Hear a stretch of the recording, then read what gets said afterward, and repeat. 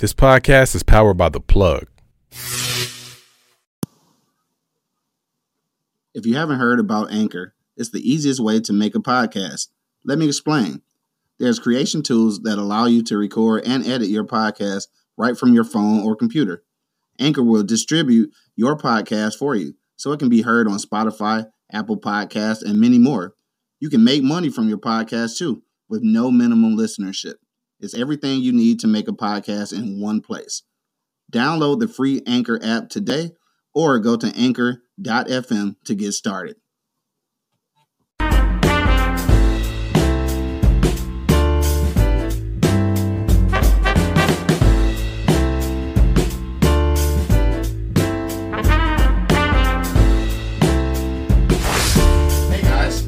To another episode of Beers, Bourbon, Whiskey Podcast. Man, we got a special show today. It is episode 8, so this is the last episode of the season. Excuse me, I'm getting tongue-tied. Last episode of the season. We got a special guest in the building today. We got Angry Principal in the building. He's off camera, though, but he's here, though. I got my man, Bo, holding it down. I say. And, of course, it's your boy, Q Lewis, and we are holding it down live from the 48205. Today, man, very special occasion, all right? Mm-hmm. We spoke about this on the first episode, all right, when we was talking about Jack Daniels. So we talked about, the slave who actually showed Jack Daniel how to distill whiskey. And here we have it. It's Uncle Nearest, all right? And we told you at the beginning of the first episode that we were going to round out the whole season with this lovely product here. And in case you didn't remember the first episode, make sure you do go back to eblockradio.com and check out all of the replays, all right? But now we're going to get back to Uncle Nearest. And also, again, today we have a special treat. We are going to actually rate all 8 of the whiskeys that we taste tested throughout the year. So that's going to be fun, too. So thank you for joining us, right? Now, also, don't forget, if you are following the podcast, to make sure that you do subscribe to the YouTube page. The link is down at the bottom. And also, to follow the hashtag #EveryoneLovesBBW. All right? Make sure you follow that. So let's get back to it. Uncle Nearest, right? So, Bo, I know we talked about the history of it before, so give the people a little refresher on, who Uncle Nearest is. Yeah, from very high level, again, Uncle Nearest is the slave that basically was loaned out to Jack Daniels to show him how to distill whiskey, how to make whiskey. Recipe, processes, all that good stuff, right? And then obviously Jack Daniels went on to become, an iconic American brand. Exactly. So this isn't from his family, but they definitely pay homage and respect to his family. A young lady by the name of Fawn Weaver. Yes. Kind of her. Salute to Fawn Weaver. Yeah, definitely salute to Fawn Weaver for her efforts and whatnot to bring this back out there and pay homage to his legacy. So, obviously that's not all the details, but from a very high level, that's kind of what this is all about. For sure. And I think I mentioned this, at least I know I mention it every show, it seems like. We talk about just the lineage when it comes to liquors and that kind of thing, and especially whiskeys. But I think this is very important, not just for the family of the original distiller, but also for the black community. Just like I think yesterday we shared a column from, I think it was USA Today, was it? About marketing bourbon to black folks. Yeah. Exactly. So, and the crazy thing is, that's why I think that this show is so important, because there are plenty of us who actually indulge in bourbons and whiskeys, right? But it's like the marketing doesn't even touch that at all. So how crazy is that, though? So the fact that it's not even marketed for us, but we still enjoy it. So I guess my question is, how do we tap into that? Like, do we tap into that, or are we just like because I feel like once they really figure out that we're really drinking bourbon and whiskey, then at that point we will be exploited in the marketing. So how do we jump on that, though? By doing this show. So Fall Weaver did. Fall Weaver did, definitely. The Black Bourbon Society, yes. Organizations like that, Salute to the Black Bourbon Society. You and myself, and Angry Principal, and whoever else out there is doing a bourbon podcast. For sure. For black folks, just all kinds of different perspectives, man. So, if it's not there for us, just kind of like make our own way. You know what I mean? Make our own lane. The stereotype right now is that black people only drink cognac. So Hennessy, dark liquor, but not necessarily bourbon. So now that we're actually stepping into the bourbon realm, people are starting to figure out, oh, they do have different tastes, and now they're trying to market that way. So yeah, now is the time if you're going to take advantage of it, get involved. Exactly. Definitely, exactly. That word spoken by a true connoisseur there. Definitely that. And just to piggyback on what you had said about, I think that I've said this plenty of times throughout the year on this podcast, and that was just about how drinking whiskey and bourbons is kind of like the golf course and kind of like cigar bars, where it puts you into like a different circle of people. And I know I say this a lot about possibly venturing into some of our white counterparts circles, but at the end of the day, I think this also gives us an opportunity to create our own circle. So like when I've said that all year, I don't want you to get it mistaken like this is a way to get out of the black circle. I think this is a chance for us to create our own black elite circle. You know what I'm saying? I think that's a way to say it. And just by having this this whiskey, I think it's very important for us, just so we have something to identify with. And this is a crazy notion, right? We're going to get into some stuff in a minute. But just the fact that you can actually grow up and utilize so many products and so many services without ever having any representation of yourself. Mm-hmm. How crazy is that though, right? Like, I think we take that for granted. Because, like, white people, and, you know, not to put white people on blast, but we're putting white people on blast. And just to know that you're able to, anything that you want to do, you can find a white person who's done it. So, like, you can identify with something. Like, when you're black, though, it's like, we really have for real, like the pioneers, like trailblazers, like for real. That is crazy though. Mm-hmm. I mean, it's 2020. You know what I'm saying? Like that's crazy. The fact that we can indulge in so many things and never see a representation of ourselves. Like that's I don't know. It's almost disheartening. I was gonna say amazing, but it's not amazing. It's disheartening. It's almost sickening, man. Like I don't even know what to say about that. But anyway, we'll get to that another day, maybe the next season. Also, don't forget, maybe around the middle of the episode, we're gonna break down our 8 liquors, and we're gonna tell you which ones that we like the most, which ones we like the least. We'll get some input from Angry Principal. Actually, we'll show him the list and see. He might want to create his own list on that point and see what's going on there.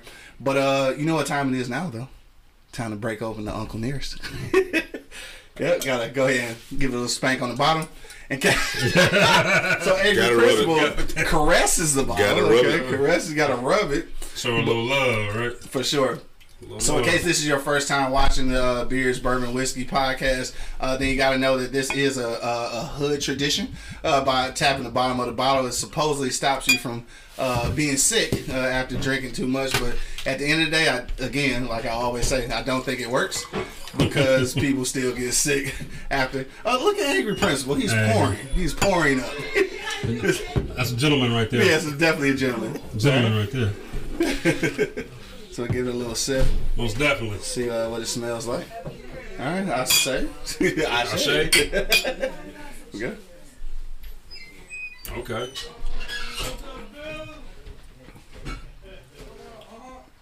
Yep. Gentlemen. Yeah. This is what I'm talking about. Now, see, for us with a lighter, softer palate, I think this is definitely a great thing for me. It's smooth, you know. It's smooth. Yes, sometimes I like that bourbon that's going. Yeah. You know what I mean? Like right. Marty used to do. Yeah, exactly. Yeah, but hey, I can get with this stuff. Yeah, definitely like this. So Angry Principal, I see a lot of things going on. I can see the thought circle above. It's a lot of things going on, and unfortunately, you guys can't see Angry Principal, but he's there. And what's on your mind there when you first take a sip of that? Man, that vanilla, that cinnamon, that spice, and that smooth as you can tell that they use with that charcoal filtering. Yeah, that's the difference. I'm not the biggest Jack fan, but knowing that this has a slightly different taste than Jack, oh yeah, you can tell that they did use the same process, but it's definitely not the same recipe. Definitely not the same. And so totally that different. That spice is good too. Like it's not too much where it kind of shocks you, but it's just enough. Like, Right. You still drinking this Tennessee whiskey though, boy. Exactly, You know what I mean? Yeah, I actually like it, and as you'll learn in just a moment here, you'll see that it's ranked pretty high on my list. But also too, coming up, we've got some ginger beer. We got some ginger beer that we're going to mix with it and see what it tastes like. I'm not ready for it yet, though. Yeah, I'm not showing folks. A little ginger beer. This is Reed's right here. Just straight up like Jamaicans. Like, you can go to Jamaica right now and buy this on the street. Like, good stuff right here. Yeah. So yeah, I'm gonna try that. I've actually never had ginger beer at all, so it's gonna be pretty different. I love the taste of it by itself though, so I'm not even sure. Like, so obviously, I guess you've had the ginger beer with. Yeah, you know, like if I'm having, like Angry Prince was talking about, you know, you have the Moscow mules, you know, well, there's a Kentucky mule or a bourbon mule, you know, where you know, you put a little ginger beer in it and whatnot. And something like this, you know, I'm doing it for the purposes of the show, right? But like but on a otherwise, basis, this is exactly how I'm drinking it right here. You know, I almost don't want to. I want to taste it just to see what it tastes like. But I'm gonna be honest with you right here. This is, unfortunately, aside from Coppercraft, this is definitely a go-to for me. And don't get me wrong. I will say that initially. I was drawn to it because of the backstory. I mean, obviously, for sure. As a black connoisseur, you definitely would figure that I would you know, go this route because of the backstory. But the taste of it though, and Angry Principal, like, he got something to say for real about it. No, it's just that I'm looking at it and some things that I've been, like when they talk about the legs, when it rolls up against the glass, you can see it rolling down as viscous. That's what you want to see out of a liquor, so you're not getting that watered down mess. Yeah. And this is one of those that's actually got some quality to it. Exactly. You taste that cream when you first put it into your mouth, and then it rolls into those other flavors, and it's still lingering. It's not something that's just disappearing. True. It is a lingering taste that actually you kind of quite enjoy. I'm loving it even more. It's not the first time I've had it, but I'm even now that I'm really thinking about it, this is some good stuff. It really is some good whiskey, and that's the thing though, and I think that's where I got things a little misconstrued before, because I think that initially when I tried some of the harsher things, again I got a softer palate, and you know, some of the more ones with a little more bite, excuse me, they do seem to hit you and then disappear. And I always thought that was a good thing. Like, I always thought, like, if it hits you and then disappear, that means it's pretty smooth. But just like he said, drinking this though, it does have like a quality, you know what I call it, a quality aftertaste. Because, you know, some whiskeys have a horrible aftertaste, especially scotches. Shout out to Buchanan for the worst aftertaste on earth. On earth, man, I'm never drinking that again, unless it's here. But one more sip here. Unless it's here. But yeah, now again, I mentioned this before, just about you know, getting into certain circles while drinking whiskeys and bourbons, and pushing into a different category. And I think it is important to kind of focus on, you know, our own category, so getting ourselves into a category. And when I think about things like that, I start thinking about the things that we aren't really included in, which is a lot of things in America, you know what I'm saying? But one of the things that I don't think is discussed often enough or intelligently enough amongst black people, not just bourbons and whiskeys, but politics, man. I think politics is one of those things that we don't discuss often enough, and I think that's why a lot of us are kind of left out to kind of sink or swim on certain situations. And I guess my question to both you guys, though, at this point, just looking at the outside of politics, like, how important is voting? Like, or do we even know how important voting is, like, for, you know, for black people? I think we're gonna have three different opinions here, right? I think we're all gonna be similar. I think we're gonna have three different opinions. Exactly. You know, first of all, I just wanted to say, some black folks they just have so much apathy towards it, right? Just like, doesn't even involve me. I don't care about it. Right. You know, things gonna be messed up anyway. Sure. You know, things was like this under Bush. Things was like this under Clinton. Things was like this under Obama. This is how they gonna be. And then some folks feel some type of way about it, right? Right. So how important is voting, right? I think it's very important. Okay. I think it's more so important at the local level than your national level. Right. Is my opinion. And I also want to say this though, like, the last presidential election, and I caught a lot of flack for this, like, from family, from friends, or whatever. I didn't vote for the actual president. Okay. And I didn't because I didn't believe in either candidate, right? And I believe that being in a country, so they say, like, that's as great as this, and it is. Don't get me wrong. I mean, we talk a lot of shit about the United States and whatnot. But in comparison, there's really no place else, you know, for sure, that kind of holds a candle to it, but. In this country, you can tell me Donald Trump and Hillary Clinton are my choices, and right? they're the best choices. I just can't get behind that, you know. And I get it, right? If you don't vote, that's like a vote for the dude we got in office right now. Like, I understand that argument. I totally get it. To me though, it's just I can't get behind, like, you look at the primaries, how it was basically snatched from at the time with Bernie Sanders when he was real hot then, right? Right. You know, especially in the state of Michigan. And just seeing how all those things play out, it just leads me to believe, like, hey, man, this is all preordained. This is how it's supposed to happen, you know? Yeah. So, again, getting towards that apathy, you know, my vote don't really mean nothing. Right. And not to say that if you believe in voting, you want to do that and you feel strongly about a candidate, go out and vote. Right. I chose not to at that time, and that's the reason why. Yeah. That was me, though. So you got to think about it. Macomb County, which won the state for Trump, was a 30,000 vote difference. If 30,000 other people got up and voted for Hillary Clinton, most likely Donald Trump doesn't win Michigan. That's how close it was. Right. That's a blip in the number of people that actually voted. So is your vote important? Extremely important. If you don't get up and go vote and exercise your opinion, I understand you may not agree with the candidates, but think about it. You've got a man in the office right now that my 4-year-old niece can out-argue. That's bad. And so now we're in situations where lives are at stake because of some of the stupidity of what's going on. Now, you can believe what you want to about which side of the aisle you want to sit on, but right now there's stupidity in the office, and that's a far cry from what we had in our last president, and that's hard for me to look at and watch, and all people had to do was get up and go to the polls. That's interesting, and I definitely see what you're saying about that, and I think I'm on the same side with Bo is saying, like, I think I agree with you in saying how important the vote is, but then when the candidates both suck, then I'm with him on that side. But I also see what you're saying from a different standpoint, and that's from a parent standpoint. Right. I think that a lot of people look at a lot of things differently when they consider their kids. I think when I'm in a situation where I don't consider, like, which is crazy, but I think it's easier to consider the future when you got kids of your own and shit.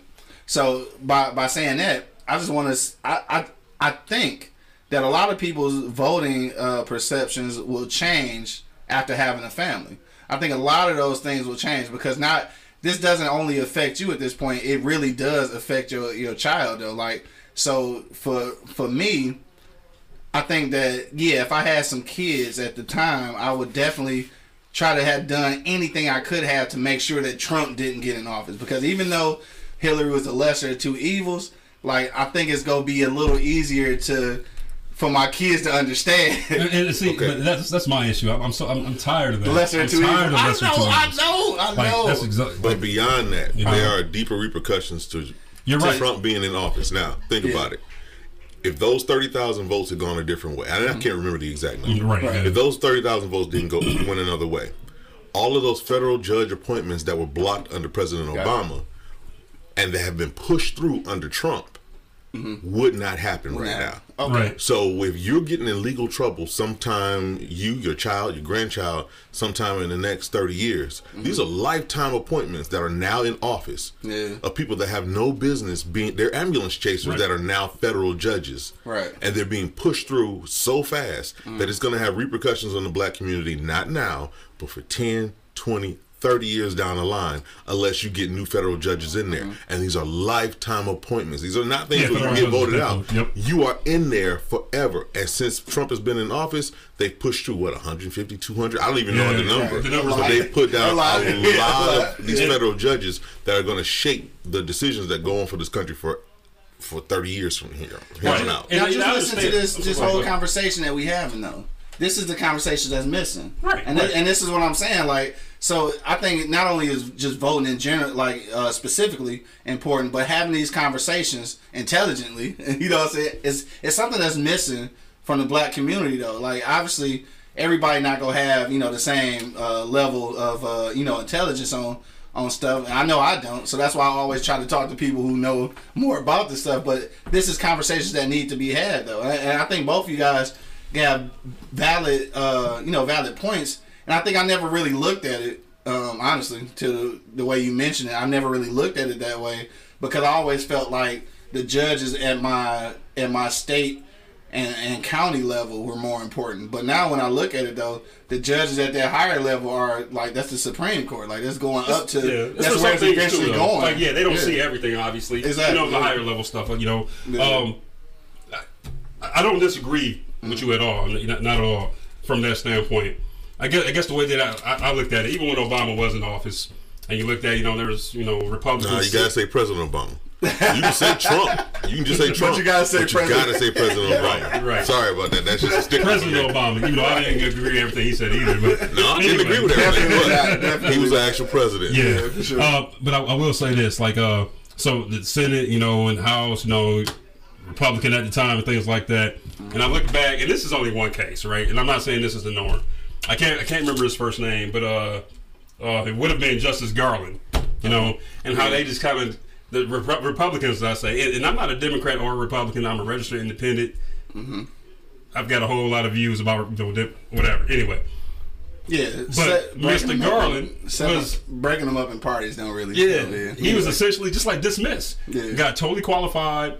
Got who highly intelligent. Mm-hmm. What I thought would have been a great justice. Right. And like on some bipartisan type stuff, it's just. No, we don't want to do with that. Obama rolled that's his candidate. So when I see that, and I see that the type of federal thing is going, at that level. Yes, when you break it down into the numbers of 30,000 votes, and like the biggest scheme of things, like you said, that's not really a whole lot. Just I question again: how does my vote matter in that? Right? They were going to do that regardless of how I voted. That's how I kind of saw that. And that's just one instance. That's not everything. And I'm not saying that. The other thing, I guess, is where you want to talk Republican and Democrat, right? We get so I'm not so much just like Democrats been pandering us for a long time. For a long time. Oh, yeah, no doubt. What's going on? And I'm not saying go vote Republican because that's definitely not going to happen with me, right? Right. What I'm saying, and again, in this country, as great as we make it out to be, and they tell us it is and whatnot. Right. We want to see a black agenda, right? Right. So, sure. I mean, why are we still relying on Republican, Democrat? And then when a viable or a third party, candidate comes in, may not have much steam at first, but kind of something they're talking about, right? Why not at least pay them some attention? Right. Try to learn about them a little bit. We automatically dismiss them, right? Yeah. And I'm not everybody, but on the most, on the majority. Majority, yeah, for sure. One last thing too, so.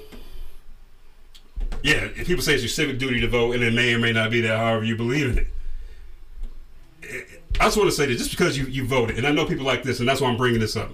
Just because you voted doesn't necessarily mean that you're changing society for the better, right? There's people out there that don't vote, and they do all kinds of things in society and community every day, right? And there's people that do vote community that don't do shit in that community. And it's not black or white, right? People do both, and I get that. But what I'm saying before, I had some family members that vilified me for not voting for the presidency, right? Yeah. And before you vilify that person like that, look at what they do outside the box. You know what I mean? Yeah. Look what they do on their weekend and after they get off of work and stuff like that, right? Right. How are they helping the community, if at all? I volunteer. I do things around veterans, Boys and Girls Club. 100 Black Men, things like that. For sure. That may have a bigger. Effect than if I go and cast that vote for Hillary Clinton. And then even though she won a popular vote in the electoral, that's a whole other situation, right? Oh, that makes sense. That's essentially telling me that this old white dude out in Montana, his vote matters more than mine, right? Exactly. But anyway, whatever. But yeah, I'm gonna calm down. No, that's kind of. It's a tricky thing, man. It is a tricky thing, but I think that it's important to have these uncomfortable, tricky conversations. I think that the fact that you're willing to stand on, what you believe in, even though the family is vilifying. They still let me have it too. Yeah. See what you did. See what you did. And that's what do with it. And that's the thing, though. I think that it's really bad when it comes down to the lesser of two evils. It's just really bad. And I did vote for Hillary Clinton, and I voted out of that fear of Donald Trump being president. I strictly off of that. I didn't vote on it off of her policies. I didn't vote for it off of her record. I didn't vote for it because of what I thought she was going to do for us and shit. I didn't. I voted purely off of the fear of having Trump as president. And that's bad. But that's bad, though. I'm not even going to say it's bad. I understand that. It is. Because that's a valid point. But I feel like if you vote, though, it can't be voting off of emotion. Right. Okay. It's got to be voted off of some facts, and I did not. So let me wrap this into our actual Uncle Nearest that we're drinking. Okay, all right. So we got away. I got to circle around. We got away. So Jack Daniels never denied the fact that he learned how to distill liquor from Nearest. Right. He made sure that everybody knew he learned his craft from Uncle Nearest. All right. But as the company goes on over the years and is bought by another company, and I wish I could remember the name, they pretty much ignored the history of Uncle Nearest being a part of all this. Whereas the actual person, Jack Daniels' name, the person whose name is on that liquor, Jack Daniels, said, no, I learned it from this person. They pretty much washed him out of the history books for this particular product. Right. Now, my fear, and those 30,000 votes are the reason that a lot of President Obama's legacy is being washed away by the Trump administration trying to figure out how to wipe this man off the map. Now, you had the smartest guy in the room. The smartest guy in the room was President Obama. They could not figure out how to beat him. Right. And he said, I'm not even the smartest person in my family. Right. Do you realize how scary that is to those people that quote unquote call themselves to be in power and happen to be of a different color? Right. That was scary to them. So getting him in office was a big deal. You know, when the smartest guy in the room tells you he's not even the smartest guy in his family, that's deep. That puts some real fear in some people. And those 30,000 people from Wayne County or Macomb County or Oakland County that did not go and vote are the reason we have such a difference in the way the country is going right now. That's my problem with people not voting. Now, if you want to vote for Trump, that's on you. So to wrap this back into Uncle Nearest, at one point, Jack Daniels never denied the fact that he learned his craft from Uncle Nearest. Right. He acknowledged it. He put it out there. He was the first master distiller for the country. Well, first acknowledged master distiller. Right. So even though you had some older brands of bourbon, to call somebody a master distiller, the one person that's in charge of your entire batch of liquor that's coming out, of bourbons or Tennessee whiskey or whatever it is, you know, Uncle Nearest was that first guy. But once the company was bought by other people, they tried to kind of wash Uncle Nearest out of the picture for Jack Daniels, which happens all the time. Right. Well, and that's the danger of not voting, is because now you see Trump actually trying to erase everything that President Obama did during his administration. Now, all those people in Kentucky and Tennessee and Arkansas that are taking advantage of the Affordable Health Care Act, you know, they're still trying to whitewash what President Obama did. He put something in there that helped everybody. Man. And now they're trying to whitewash. Even though they weren't successful, they were still trying to wash all that stuff out of the system. Right. And that's something that you don't want to have. And those 30,000 people that didn't vote in Macomb County or didn't vote in Wayne or Oakland caused this to happen. If Trump doesn't win Michigan, the whole election is different. Right. Now you're down to a constitutional crisis like you had with Bush and Gore. Gore, right? You know, because you've got those electoral college points in play, and that was a big deal. Those 30,000 people made a huge difference. So that's where I say you have to vote. So this was my question that I was gonna ask to both of y'all, piggybacking off of that and piggybacking off of what you said, Bo. It's like, what do you think? So whitewashing, like all of President Obama's accomplishments and the things he had put in place. Do you think it's more scary for the white 1% or the people in power of a single black person with that kind of power, or the whole nation of black people realizing the power that we actually have? Because for the most part, I think that it's not a person that's feared. It's the what's the word? It's the potential of power that we could have. It's like it's the idea of power. I don't think it's an actual person or an actual movement, but I think it's just the idea of power that's most frightening. See, I agree and disagree with you, right? Yeah, the idea of power, I get that. Yeah. But I think it is the actual person, because to get that power, to action on it, right? You have to have someone that is charismatic, that is intelligent, when that can bridge, two different groups. So even though we're black people, we're like we talked about before, even though we're black, we're different. We're different, yeah, definitely. That can bridge two different groups of people together, right? Yeah. So I think it is that person, at least initially, right? Yeah. When you get a leader like a Malcolm X or Marcus Garvey or someone like that, right? I do want to backtrack a little bit. Okay. When you're talking about whitewashing, Obama's legacy and things like that, and you totally see that happen. I guess the thing that kind of upsets me too, and one of the things I'm bitter about, is I wanted, and one thing that stood out to me is you say Obama did this for everybody. Yeah.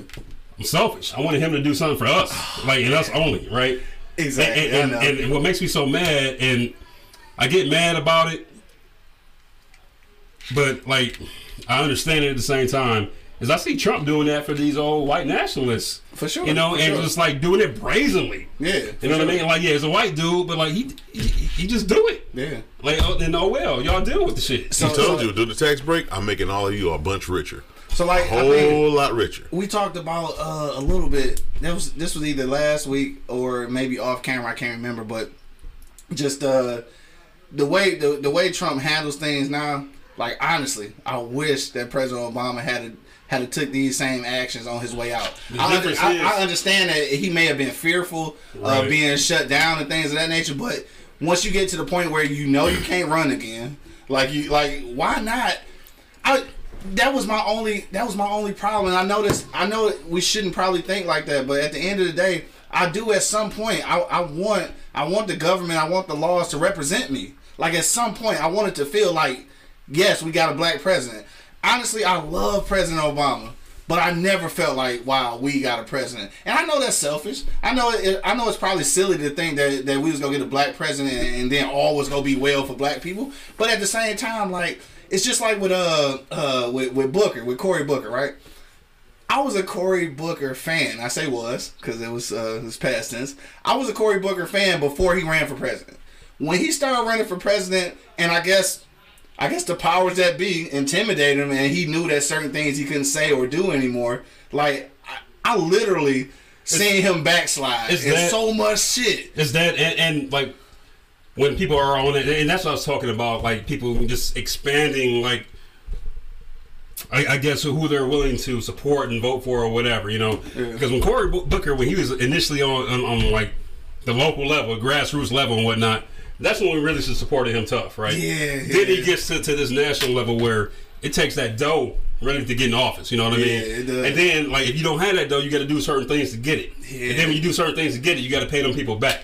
And them people don't always want to be paid back in money. Right. They want certain things, and right? Then you end up alienating your core, though. So you got to remember that President Obama played the long game. He was the smartest guy in the room, and he told you he wasn't even the smartest guy in his house. Yeah. So when he walks out of office, he can't do the Luther and just go off. He's got to actually set it up so that. Even though we wanted President Obama to go out on some Luther stuff, he couldn't because he got to set the table for Kamala Harris and Cory Booker and Castillo and all these Castro and all these other guys who want to come in, and Yang, anybody of color that wants to come in and actually do something. Dropped out, right? Castro dropped out recently, which is a decent thing though. Yang, I think, is a decent. Yang, I gotta do some more. I gotta do some more research. And listening to him on a couple podcasts, I like Yang. Yeah. I think some of the ideas that he have are too pie in the sky for some of our poorer white voters to understand that they would benefit from it, because they can only hear what Fox News tells them. Right. They're locked into what Fox News tells them, which benefits the rich, and they're thinking that trickle down economics is still going to work for them. That doesn't work. We've already proved it hasn't worked for almost 30 years, but they're still locked in it, and they can't get past anything that Fox News tells you. If Sean Hannity tells you something, remember, Sean Hannity is making $30 million a year. Right. His economic situation is different from somebody in Lynchburg, Tennessee, making, $10,000 a year. So he's going to tell you some things that you're going to believe because he's a great salesman, but at the same time, it doesn't benefit you in any way. Right. Or somebody in these Midwestern towns who really think that the coal mines are coming back. And that's it. Right. These Midwestern towns. So out of all places in this country, all regions, Andrew Yang makes the most sense for the Midwest. And I say that because of this, right? He's telling you right now, we're in the middle of an industrial revolution. AI, artificial intelligence, taking over everything. Man, if you don't... It's pricing everybody out for their jobs. Stay there for 1 second. If you're watching this podcast and you don't understand that we're undergoing industrial revolution, then you already in trouble. Like, you already in trouble. If you don't understand that everything is moving from industry over to AI, if you don't understand that at this point, and you got to understand that means that all of these manual labor things are going to be gone. Like, if you don't know how to do stuff with this AI, or to either be in control of it, learn how to fix it, or know how to make it, you are going to be in trouble. No matter what politician tells you what industry they bringing back to your area, it's not going to happen. No, because that's no. All right, so I just want to stay there for a second. Now we can keep going. I give you even something that breaks down to real life. Right now, I'm trying to help my son choose a college. He's a junior. He's got to start thinking about it. We're looking at all these HBCUs, trying to decide where he needs to go. Right. Every engineer that I've talked to, because he wants to go into engineering, electrical engineering. He wants the actual practical side where you're designing components. Okay. Gotcha. I love the fact that he wants to do that. But every single engineer that I've talked to have all said the same thing. Go into computer science. Yeah. Go into IT. You have to deal with that part before you even get to the engineering side. Gotcha. And that's been the advice I've received from every single engineer that went in and got their electrical engineering, mechanical, industrial, whatever engineering degree. They've all told me, go into IT. We just saw a dude at Costco the other day that I went to school with. He was my mentor when I was a freshman at Tuskegee. He literally told me, I'm in IT. He left electrical engineering to go over to IT. You know, and that resonates with me totally. And maybe that's why I'm not saying go vote for Andrew Yang for president. I'm not saying that all right. I'm saying the dude brings up a brilliant point that more people need to listen to. Definitely research it and check into it. Yeah, I work in that industry. I work for like the industry leader in that field pretty much, right? And like I see it every day. You know, it's happening. It's going on right now. I see these folks in computer science, in networking, in IT, in cybersecurity, in data analytics that we're hiring out of college at $100,000. You know, and have no job experience because that's where it's headed. That's where it's going. You know, exactly. And like you said, you work in your little coal mine or whatever. Blah blah it's blah. Not coming back. Hey, renewable energy is real. Like this wind and it's gonna happen. It's gonna happen. Coal and oil, fossil fuels. It's money in that. But it's not on the upswing. It's definitely on the upswing. Yeah, so it's definitely not. Which may be a reason why they're trying to start this little war going on. Hey, I told you the tried and true formula. Hey. When you down in the polls, start a war. All right, so before we get into any more politics, we are going to add a little bit of the ginger beer. Now, I've never actually had ginger beer, so I've never had it by itself or with a whiskey. So we're going to give that a shot. I'm going to drop me a couple of drops in there just to see what it's like. Too much. Not too much. Disclaimer: I do not propose this. I just don't touch this. Only for show. Not with the Uncle Nears because this is a really good bourbon whiskey by itself. Yeah, just for the show, we're going to mix it up. If I was going to put ginger beer in something, right? So Buffalo Trace is like my everyday go to. Like I spend $25 on a bottle of Buffalo Trace, and if I don't feel like drinking it neat, then I might throw some ginger beer or ice or a splash of water or something like that in there. But something like this is no. The most you get out of an Uncle Nearest is one ice cube and that's it. And you just that one little splash of water just to dilute it just slightly, just to get the other flavors out of it. But this is not the type of alcohol that you would touch. This is supposed to be you're supposed to have this neat and call it a day. It doesn't taste bad, but I would definitely not recommend blending this only because it really is delicious. I can't think of another way to say it. Like it's fucking delicious, dog. So it's straight. If you're making the Moscow Mule, you gotta add lime juice. Got lime juice in there to make your Moscow Mule. Whatnot, okay. So the ginger beer and lime juice is what you would do for the Moscow Mule. Yeah. All right. So look, this is what we're gonna do really quickly. Obviously, we're gonna be getting out of here soon. So thank everyone for hanging out with us today and enjoying Uncle Nearest with us. Hopefully, you've poured up your own glass so you can drink along with us. If you've never had Uncle Nearest, I definitely suggest that you do try this. I know a lot of the whiskeys and bourbons that we try. Sometimes I tell you it tastes good, or there's a certain palate that you should probably have because there's some whiskeys and bourbons that I would say wouldn't be go-tos for your first time. Definitely I don't think that let me see, what was one that I like? Russell Reserve. I don't think is it's not a first time go to. Strong. Like with the Uncle Nearest, I think you could be a novice. You could have been drinking cognac yesterday, and you can venture over to this. And I do say cognac because I lived the cognac life for quite some time. But please don't shot it. No shots. Oh no, no shot. You gotta drink it. You gotta drink it just like this. I got a flashback at the club. Maybe a triple shot of Hennessy. No shots. Okay. He said a triple shot. Triple shot. All right, so look, this is the last show of the year, so we got to talk about the other whiskeys and bourbons that we had. So I've got a list of the 8. All right, so just in case you weren't Familiar, we did. Well, I won't read mine because I'm gonna read in order. So let's just go through our list. This is our top 8 list. So ranking from number 8 up to number 1. This is my list. All right. This is my list, right? So ranking from number 8 to 1. So 8 being the least and 1 being the most favorite. Which obviously I think you'll know which one is going to be the most favorite. But in my list, number 8 is going to be Glenfiddich. All right, Glenfiddich is a Scotch, and I don't think it's actually the brand. A single malt Scotch. Now, I don't think it's the actual brand of Scotch that I don't like. I think it's just Scotch. I think I just don't like Scotch. So it could have been any brand. I did hear that I'm spending too much time on number 8. I know, but I did want to say this. I just want to say that I did hear that the Johnny Walker was better. So that's all I want to say about Scotch. But Johnny Walker's blended, though. Yeah, okay. It's not a single malt. That must be why. All right, so number 7 is Jack Daniels. All right. Number 6, Russell Reserve. Number 5 is Four Roses. Number 4, which would have been higher other than our discrepancy with the culture of the owners of the distillery, but Copper Craft. All right. Number 3 is the Jameson, or JMO as we call it in the hood, which is Irish whiskey. Number 2 is Buffalo Trace, and number 1, of course, is Uncle Nearest. So that's my list of 8. And I'm gonna see what Bo said. I'm gonna see if anything is similar. We're not totally different. Yeah. Cause I know we got totally different palates though. So at number 8, I got Glenfiddich. Number 7, I got Jack. 6, I have Russell's Reserve. Okay. At 5, I have Jameson. Okay. And I left number 4 blank. I'm just gonna vote Coppercraft. I'm gonna vote Coppercraft present. All right. Tulsi Gabbard, instead of voting for impeachment, she voted present. So I'm going to vote present. So don't vote for Tulsi Gabbard. That's my opinion. In case you don't understand the DeVos connection. Anyway, go ahead. Yeah, the DeVos is on Coppercraft. Number 3, Four Roses. Number 2, Buffalo Trace, and number 1, Uncle Nearest. Out of the bourbons and the whiskeys that we've done this season. So. Yeah, definitely Uncle Nearest is definitely number 1.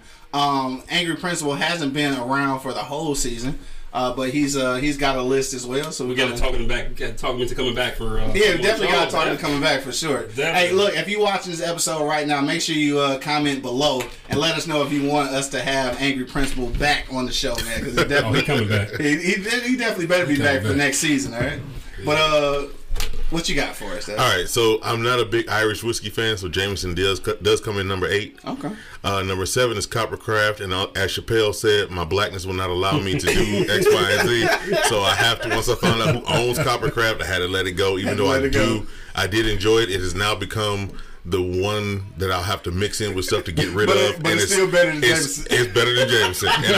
But Coppercraft would no longer be on the list of things to do just because of who owns it. So I got it. Like I said, Chappelle said it. My blackness won't let me do it. It's so good, though. It is good, but I found out who owned it. I can't support who owns it. So that's all there is to that. Do I gotta unfollow them on Instagram? Yeah. Anyway, pretty much. Right. So number 6 is Jack Daniels. Like I said, I'm not the biggest Jack fan, but I love his Uncle Nearest. Number 5, Glenfiddich. If you do the Glenfiddich 12 that's finished in bourbon barrels, that's some really good Scotch. Okay. I'm not the biggest Scotch fan, but that one is very, very good. Number 4, I went with Russell Reserve, and I have been following along with the podcast, and I've been drinking everything that they've been recommending. So yeah, I'm a true fan. Number 3 is the Four Roses. That's an everyday sipper if you need to. Number 2 would be the Buffalo Trace. Once again, an everyday sipper, along with my favorites would be Woodford and Eagle Rare. Oh, yeah. But then the number 1 right now, number 1 right now is the Uncle Nearest. I've been a fan for since they came out. Once I heard the backstory, then it wound up being a quality product. So that's what I'm going with. Exactly. Yeah, definitely, and I agree. I think that's the whole thing. The backstory drew me to it. Yeah. But then it's actually good. Like, don't you hate that though? When like a story hip you to something and then you try it and it's trash, like the Popeye's chicken sandwich. Like the Popeye's chicken sandwich. I had one, and I'm not gonna say that it's trash, but it's definitely not worth all the hype. So I'm glad to know that the Uncle Nearest really was worth all the hype, man.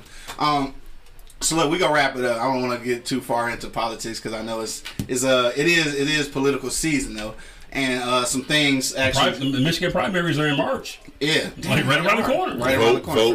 Vote. Definitely got to vote there. But before we got out of here, I did want to just mention because the things that just transpired internationally. So if you're not familiar with what's going on, basically. And Iran and Iraqi, right? Both of them, right? An Iraqi militia that was backed and financed by the government of Iran. Got you. Yeah. Okay.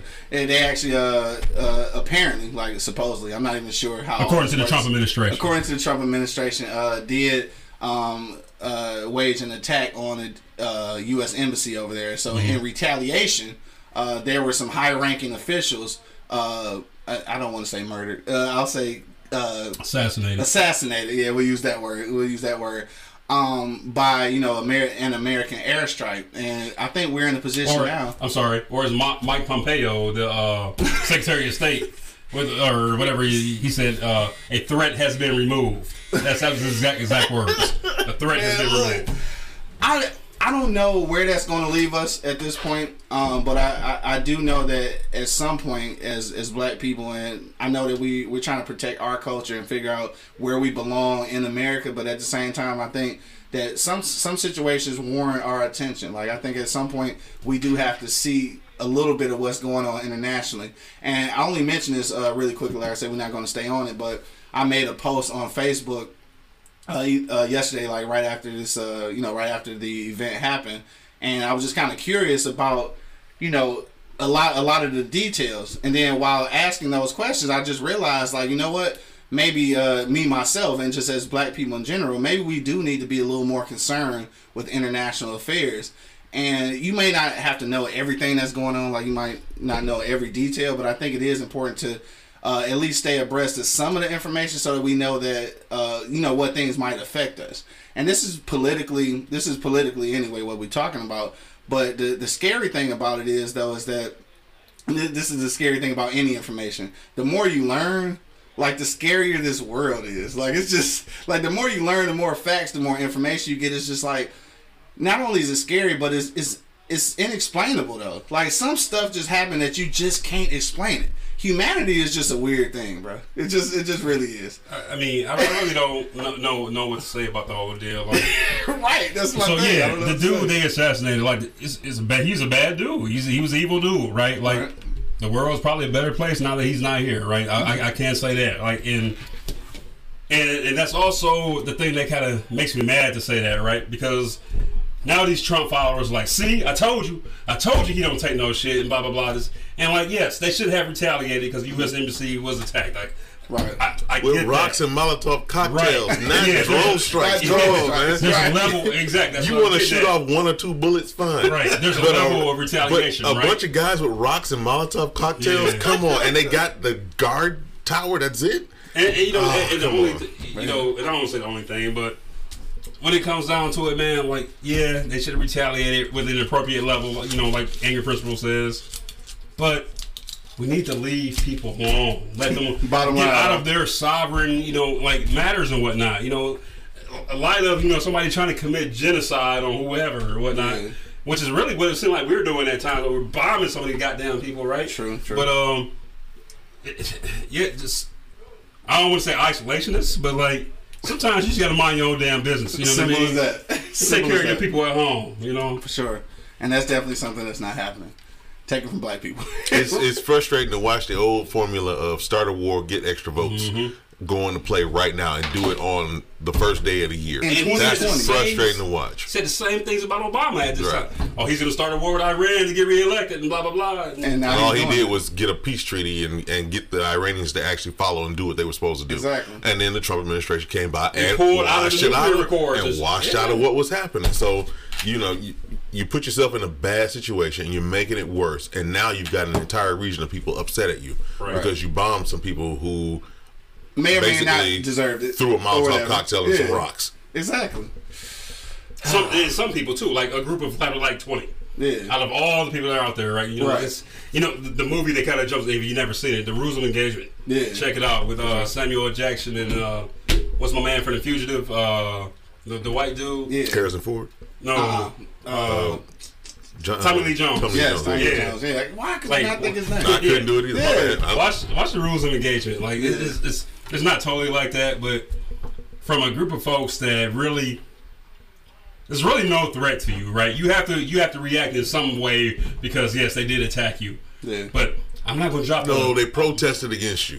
That's it. They protested. They didn't attack you. They protested. Gotta remember, I'm former military, so I say attack. You know, if you shoot or throw anything, you attack. Right? but that does not justify flying a drone that no one sees and no one hears anything like that, and all of a sudden the bomb just blows up, whatever. And it's precision and blah blah blah. There's always collateral damage. Right. Always. Sure. I don't care what the government says. Always collateral damage. Man, on that note, though, I don't want to talk about politics anymore. We're going to talk about drinking. But no, we're going to actually finish this bottle of Uncle Nearest. That bottle done. Yeah, that bottle done. I did want to say... It's not going to make it tonight. Yeah, it's definitely not going to make it. I did want to say this was a great season, man. I want to thank everyone who checked us out from episode 1 all the way up until episode 8. And if you haven't watched us, and this is the first time watching us, make sure that you go to eblockradio.com and watch episodes 1 through 8, and we will be back for season 2. Don't forget too, though, if you've got comments and you want us to try certain bourbons or whiskeys, make sure you just put them in the comments underneath this video, and you can actually we'll actually do those next season, which will probably be in about maybe a couple weeks. Q said he even getting the bottle of Pappy. Oh, so about that, let me call you right back. I think we gonna have to. No, you know what? We need somebody to gift us some Pappy Van Winkle. We need somebody to gift us that. We'll definitely take that as a gift. But make sure that you do follow us on IG. That's going to be Beers, Bourbon, Whiskey. Also, the same thing on Facebook. And follow myself at Hood Howard Stern. And then follow my man Big Sebo 94. Both of those on Instagram, man. So make sure you check us out and get ready for season 2 coming up pretty soon. And we're going to go ahead and devour this number 1 whiskey, which we all rated as number 1. And that's Uncle Nearest. And also, too, don't forget that there's some other versions of Uncle Nearest. Oh, most definitely, yeah. We'll explore those in season 2, so make sure you stay tuned. But till the next time, man, you already know what it is. The Beers, Bourbon, Whiskey podcast, man. Everybody loves BBW. I got my man Angry. I'm about to say Angry Man. Got Angry Principal in the building. Support your HBCUs. For sure, man. My man Bo holding it down. Ashe. And of course, it's your boy Q Lewis, man, holding it down live from the 48205, man. Salud.